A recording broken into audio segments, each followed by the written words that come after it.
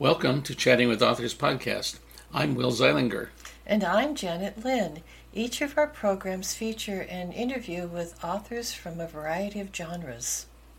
We hope you'll learn a little about them, their writing life, and more.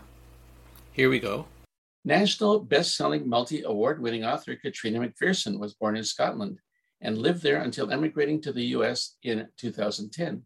She writes historical detective stories set in the old country in the 1930s, featuring gently born lady sleuth Dandy Gilver.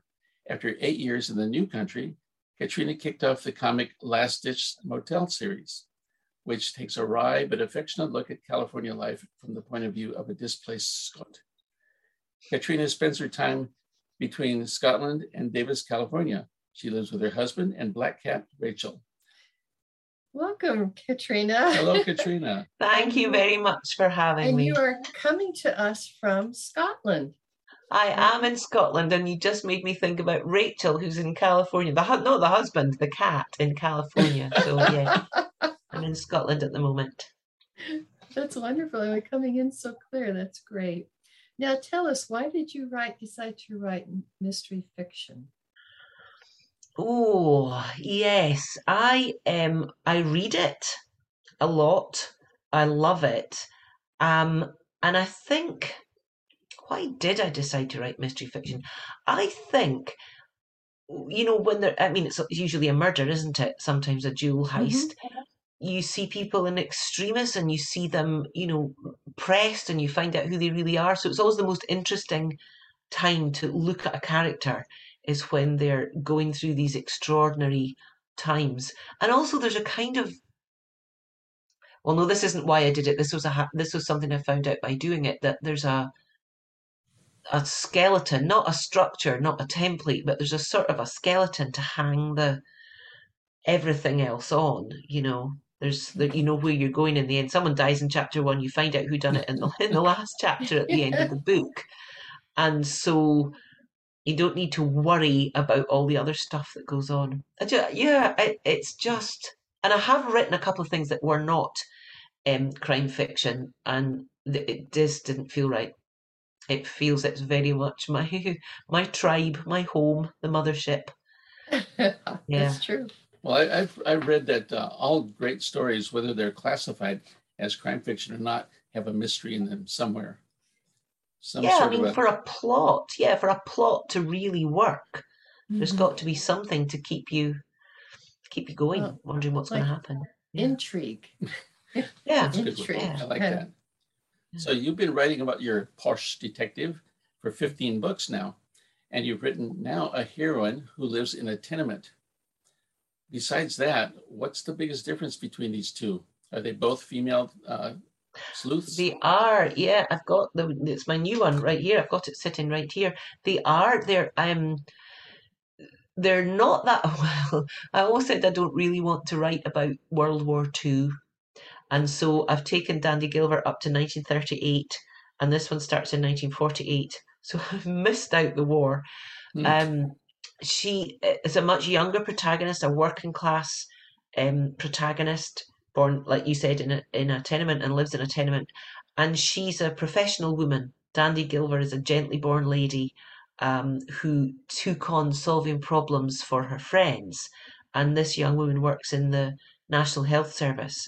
The first book opens the day that the National Health Service begins. It was 4th of July, funnily enough, in 1948. And she works in a doctor's surgery with 2 male, gasp, unmarried doctors. Quite shocking. And she's a welfare officer, so she's a professional busybody in a way.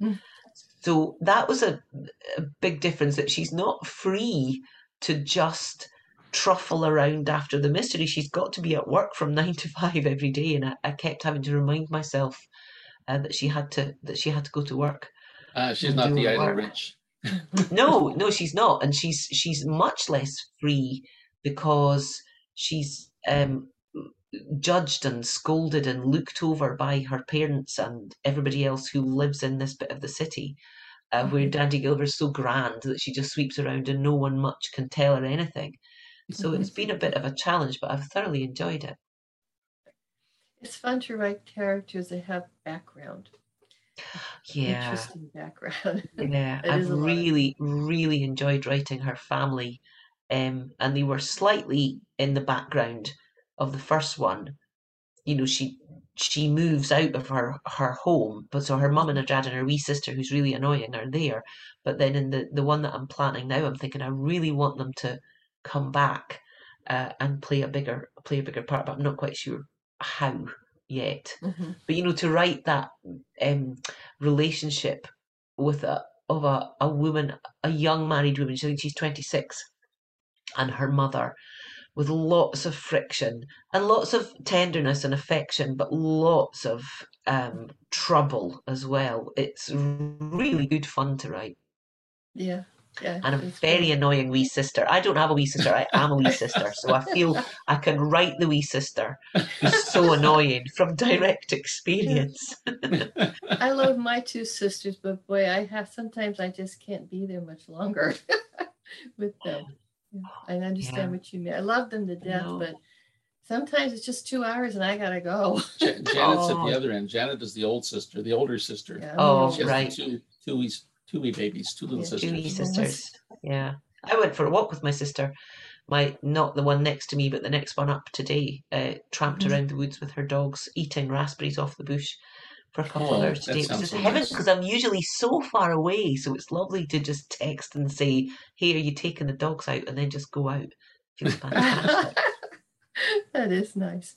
Now Yeah. tell me, what do you like most about writing?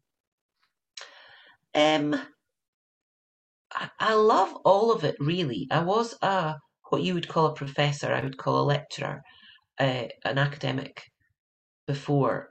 I really didn't like that, and so all of writing is better. The worst bit of writing is better than the best bit of being a lecturer in a university. But there's a moment when, in the first draft, maybe about not quite halfway through, when it really feels as if it's like you've got thermals under you, something just going, and up into like, or a key, like a Whitney Houston key change, you know, and all of a sudden, I still don't know what's going to happen, and I'm still a bit lost, but it feels as if it's just floating along, and I start to believe that this, I'm not going to have to go cap in hand and say I can't write this book. It is going to work. I'm going to work out everything about it, and it's quite a nebulous. I mean, it doesn't mean that the words are coming easily or that the writing's any easier. It's just a feeling of, oh, yes, off we go. It's just a lift into something else. Mhm. I You go hope to other another writers world. experience that. Yeah. Yeah. And I just think, and then there's another step up sort of towards the end, which I call it becomes bulletproof, where I don't have to be, this is the first draft, where I don't have to be sequestered, you know, and I can interrupt myself, and doesn't matter where I am, and doesn't matter what else is happening. The story's just absolutely bulletproof, and it's just going to rumble along right to the end, and then I just have to sit and type. That's great. I love that bit. Yeah, for me, I put myself in a different world. It's like a different place. And that's when I get that whoosh thing, and it just keeps going and going and going Yeah, until it's I get great, tired isn't and I it? have to stop. It could be hours Oh, later. Yeah. So are yeah. you a pantster or an outliner? No, no, Panther. Yeah, Are you? absolutely. Yeah, He's we yeah. write I, we write together, and I'm an outliner. I can't write without an outline, and he's a ah, pantster. So we're a mixed marriage when it comes to when we write together. I've had to and that learn. works, does it? Does that It Yeah, work? does. it works for us. But Yeah. writing mysteries, I've had to learn to be an outliner along with it because Yeah. otherwise, I've written myself into the corner many times, and Janet's helped me find my way out. But yeah, it's but I like to surprise myself. It's Yeah. like you said during the first draft. I like to get those aha. Oh, what if this happened? That first part. Yeah. Mhm. No, I'm not an outliner at all. I never know who done it when I start to write. Sometimes it's quite late. Really? Yeah. Wow. And I think, you know, I think the difference is pantsers never recommend it to anyone else. Like, I don't know a pantser that's No. glad that they're a pantser.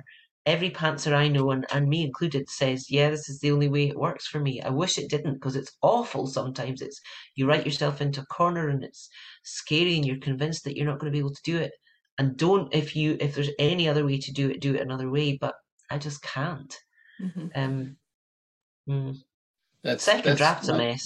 You're right there. We have listened to some recent interviews with some other authors, and you almost universally they'll say, "Oh yeah," if they are not an outliner, they say, "Yes, I do it this way, but it's not the right way to do it," and no, I wouldn't have you do it. You certainly can't run workshops, can you? I mean, you couldn't say, "You give me $150 and I'll buy you a sandwich at lunchtime," and listen to me saying, "I don't know, just write." That's never going to work. So when did you start writing a fiction? 2000. Yeah, January. It would be great if I said January the 1st, but it wasn't. It was January the 6th, 2000. I resigned from my job and sat down to start to write a book, because that's what I'd always wanted to do. So it was very monolithic.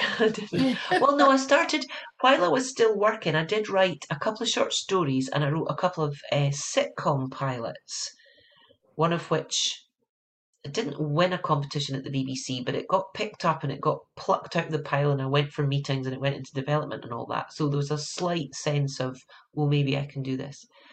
But yes, I mean, I wrote stories as a child, but then when I started studying, I just stopped completely for, must have been about 25 years. I didn't write creatively at all. And then I started again, big time, resigned, started. What's the hardest part for you about writing? The hardest part, well, synopses. They're awful. They're very, very difficult. I can write like jacket descriptions, like it's like advertising copy. That comes easy, but a synopsis, I find very difficult and impossible if I haven't written the book. I can do it afterwards, but I can't. I mean, because I'm such a pantser, I can't write a synopsis of something I haven't written yet, and I've just done it twice. And I walked into it. I was so annoyed with myself.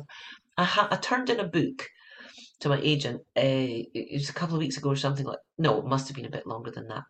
And said, right, I've got 2 stories, and I don't know what to write. What help? I don't know what to write. And she said, well, why don't you bash out a synopsis for each? And I thought, oh, I walked straight into that one, didn't I? Emailed back, he he he, just that.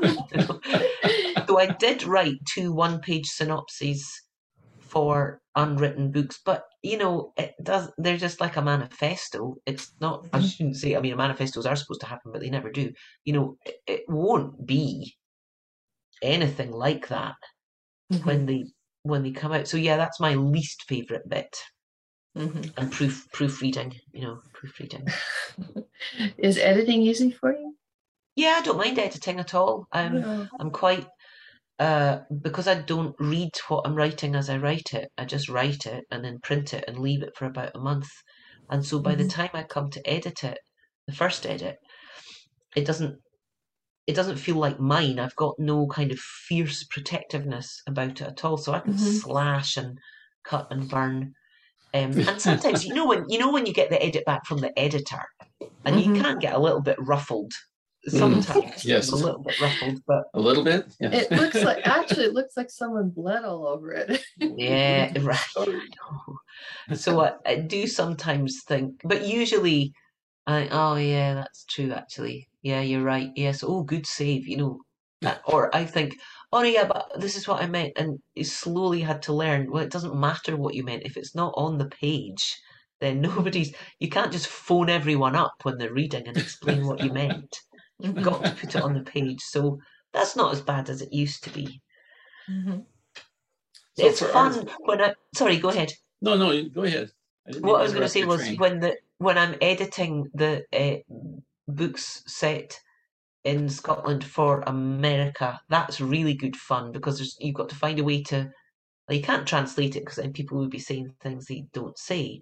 But there's always a way to make it not mystifying for the American audience, but still authentic British English, and that feels like fun because that's a puzzle. That's maybe my favourite bit. That is fun. During the pandemic, we spent a lot of time. We still do watching BritBox and Acorn and a lot of the British television shows, British, Irish, Scottish, all the. So and a lot of times I do have to go to Google and look up what they're saying because I don't know the slang. Yeah. Oh, that's my life in America. Is I don't know what's the 9-yard line. What's a Hail Mary? What are you talking about? What's that thing that people say? I'll take things that didn't happen for 50. I was mystified by that. Or sometimes, I'll take bad ideas for 100, Alex. What are they talking about? And really recently, I found out that I can't remember what it's called. That it's a television show, isn't it? What's it called? Oh, Jeopardy. Yeah, there you go. Yes. I just, if you think about that, someone says something and someone says, I'll take bad ideas for 50, Alex. Like, what does that mean? It was so weird. Everybody else understood it. Everybody else understood it. But some of the things I don't know how I managed without them. Things like catty corner. That's genius. I have to say diagonally opposite. I love that. Is there a colloquialism for that in the UK? Oh, no, there's nothing. Corner? Nope. No. We say diagonally opposite. It is rubbish. That makes sense. Corner is just great. I like bailiwick as well. That's good. Ah, you like that bailiwick's a good one. And we don't have the word atop. You don't use the word atop. We have to say on top of. So I think atop sounds great. Sounds great. And also a lot of times when you hear them say, that's all there is, full stop. You don't hear full stop here in America. No, period. Yeah. Yeah. Yeah, period. Yeah. But I know in my friends anyway, Scottish slang is spreading like wildfire because they say it now. Yeah. Yeah. For a lot of our viewers who aren't familiar with you, I don't know why they wouldn't be, but who aren't familiar with you, could you tell us a little bit about your contemporary psychological thrillers? Oh, yes, they're very different. So they're the Dandy Gilver stories are my sort of homage, pastiche, let's hope not, to the Golden Age, which I love. I love the Golden Age of, Marjorie Allingham and Niall Marsh and all them. And the modern ones are very different. They are all standalone. So there's not, there's no recurring characters. And they're usually about women, although there's the latest one I wrote has got three main characters and two of them are men, but usually women, ordinary women in extraordinary circumstances. So I've said before that we meet someone on the worst day of her life and follow it downhill from there. So usually something, yeah. I like that. So you know the kind of thing, and I just love that, where everything starts to fall apart and you don't know who to trust. So there's very seldom any police or detectives involved in these stories.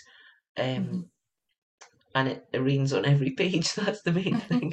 They're all set in Scotland and the weather's always atrocious, and I love to write that when I'm at home in California. Baking hot, turning up the air conditioning.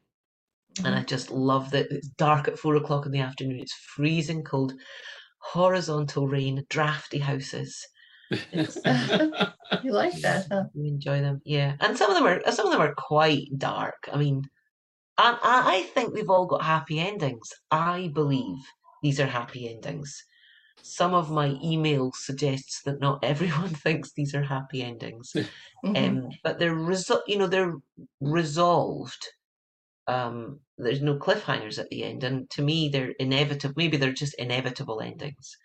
Yeah. Well, it's just more like everything works out okay. They don't get exactly what they wanted, but they're happy where they are. They're like the typical happy endings. I don't believe in either. Yeah. Yeah, they get. I mean, there's a mixture between resolution and comeuppance, I suppose. Yeah. For them, yeah, yeah. Yeah. Well, that's good. Now, tell me, what do you like? What authors do you like to read? Ooh.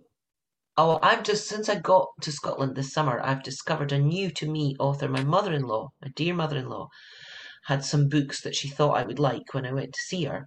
And one of them was the first in a series by a Scottish author called Marion Todd. Marion with an O, Todd with two D's. Don't know if you've come across her. And she writes Detective Inspector Claire Mackay, who's in St Andrews Home of Golf in Fife, which is near where my mother-in-law stays. And they're so good. I'm reading the fifth one now, and I've only been here for a month.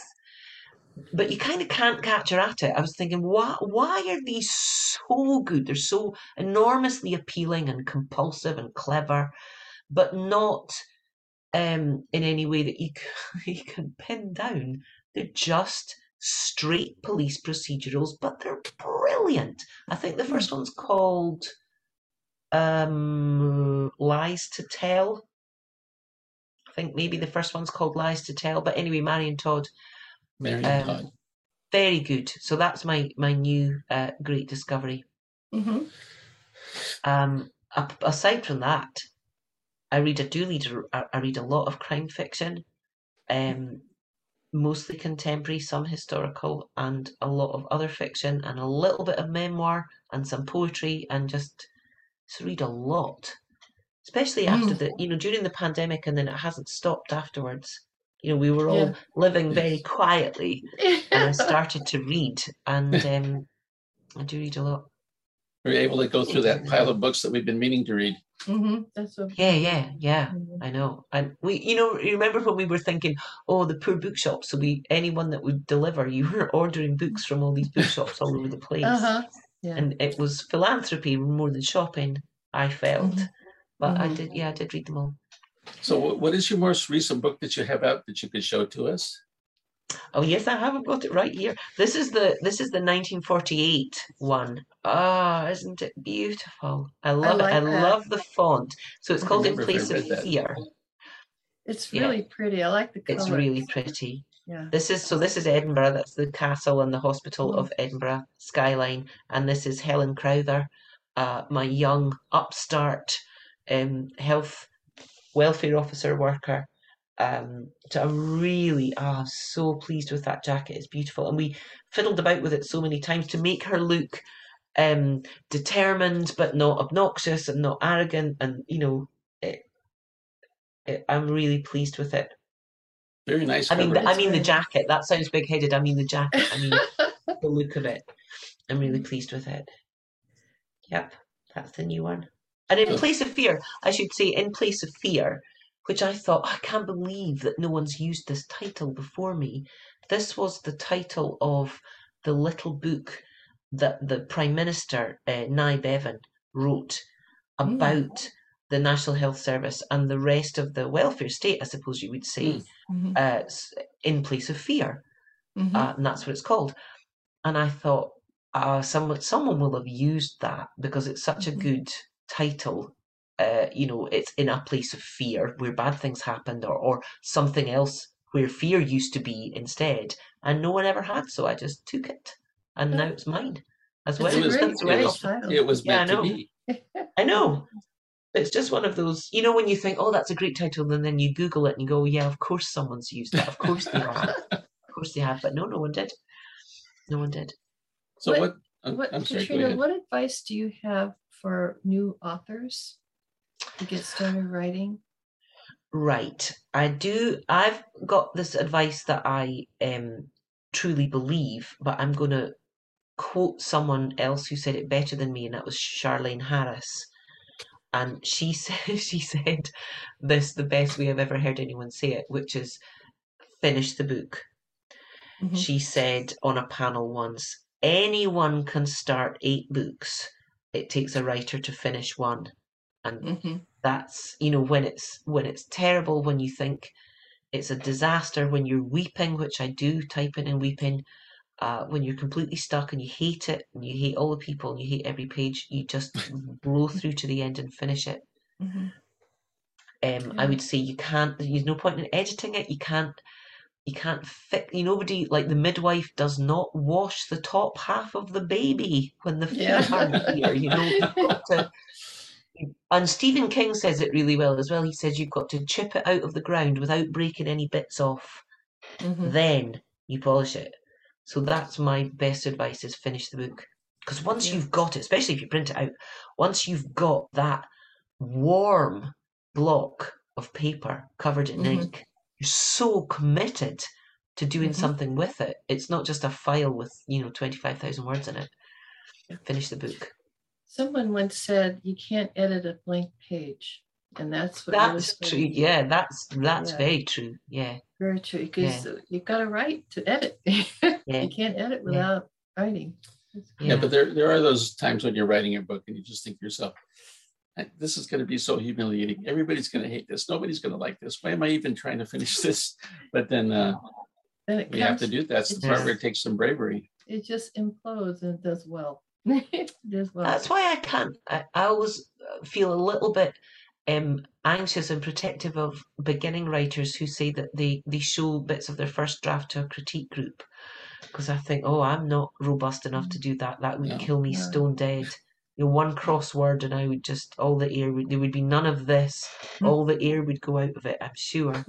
So, furtive. I'm so furtive. I don't talk about it at all. We do, since we write together, we have about 10, we pass it back and forth about 10 times.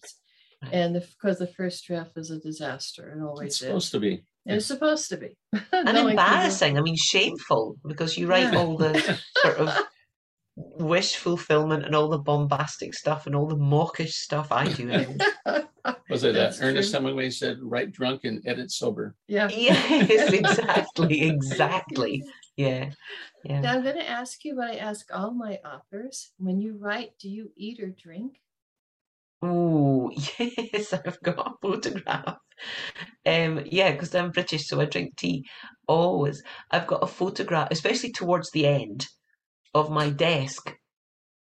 I've got a photograph of my desk towards the end of a book, which has got the leftovers of my lunch, which is a pickle jar with a fork in it, and an empty peanut butter jar with a spoon in it. So, and sometimes that's how I've got to get finished. And I'm eating peanut butter with a spoon instead of any kind of food. So yes, I do drink tea and snack. Ooh, yeah. I'd love to be able to. I'd love to be able to not do that. Do you? What about music? Do you listen to music? No, I don't. Do you listen to music? I cannot write without all my senses stimulated. So I have to have something in my mouth and I have to have noise in my head. Without that, I can't write. So all my senses have to be stimulated. Whereas do you have a playlist that is your music anything to do with what's coming out of your fingers? And when I'm writing the fight scenes, I listen to heavy metal because it irritates me so much. And then when I do the soft romantic scenes, I like the Strauss waltzes. Oh, no. That puts me in the mood for romance. No music. I mean, I wouldn't say it's silence, not in the last couple of years anyway, because my husband was working at home from March 2020, and he was on Zoom 17 hours every day, as far as I could tell, and he's an epidemiologist. So it was really, the stuff he was talking about was not at all conducive to forgetting what was going on in the world and, climbing into a fantasy world. And I can write in coffee shops as well, and I don't mind conversations going on around me. But no, I don't. I don't have any music. Before we moved to where we moved here about a month ago, where we are now. But we downsized. We used to have a large 400 square foot office, and Janet would be on one side writing, and I would be on the other side writing. And every so often we would look up and say, if someone didn't know us, they would think we didn't like each other because we're not talking to each other. Writing. I got my. So do you use earbuds? I was going to say that you. Because it irritates him because he can't write with music or noise. Oh, I think that sounds lovely, but we could never share an office because Neil, and he gets up and plays a little bit of guitar every so often, and he listens to baseball, and just no, and I couldn't do with it in the same room. Well, Catriona, it's been wonderful talking with you again. It's been a long time. Hopefully we'll meet up face to face again. I hope so. Well, BoucherCon San Diego, Yes. if not That's before. right. Yeah, I mean, which is a Boucher. year away, but yeah, Yeah, if not before. I'm planning to go. Thank you very much. It's lovely to talk to you. It was You're very wonderful welcome. having you. Take care. Thank you. Thank Bye you. now. Bye. Bye. Thanks for listening to the Chatting with Authors podcast. To learn more about Janet Elizabeth Lynn and Will Zeilinger, go to themarriedauthors.blogspot.com. Tune in next time to hear more Chatting with Authors.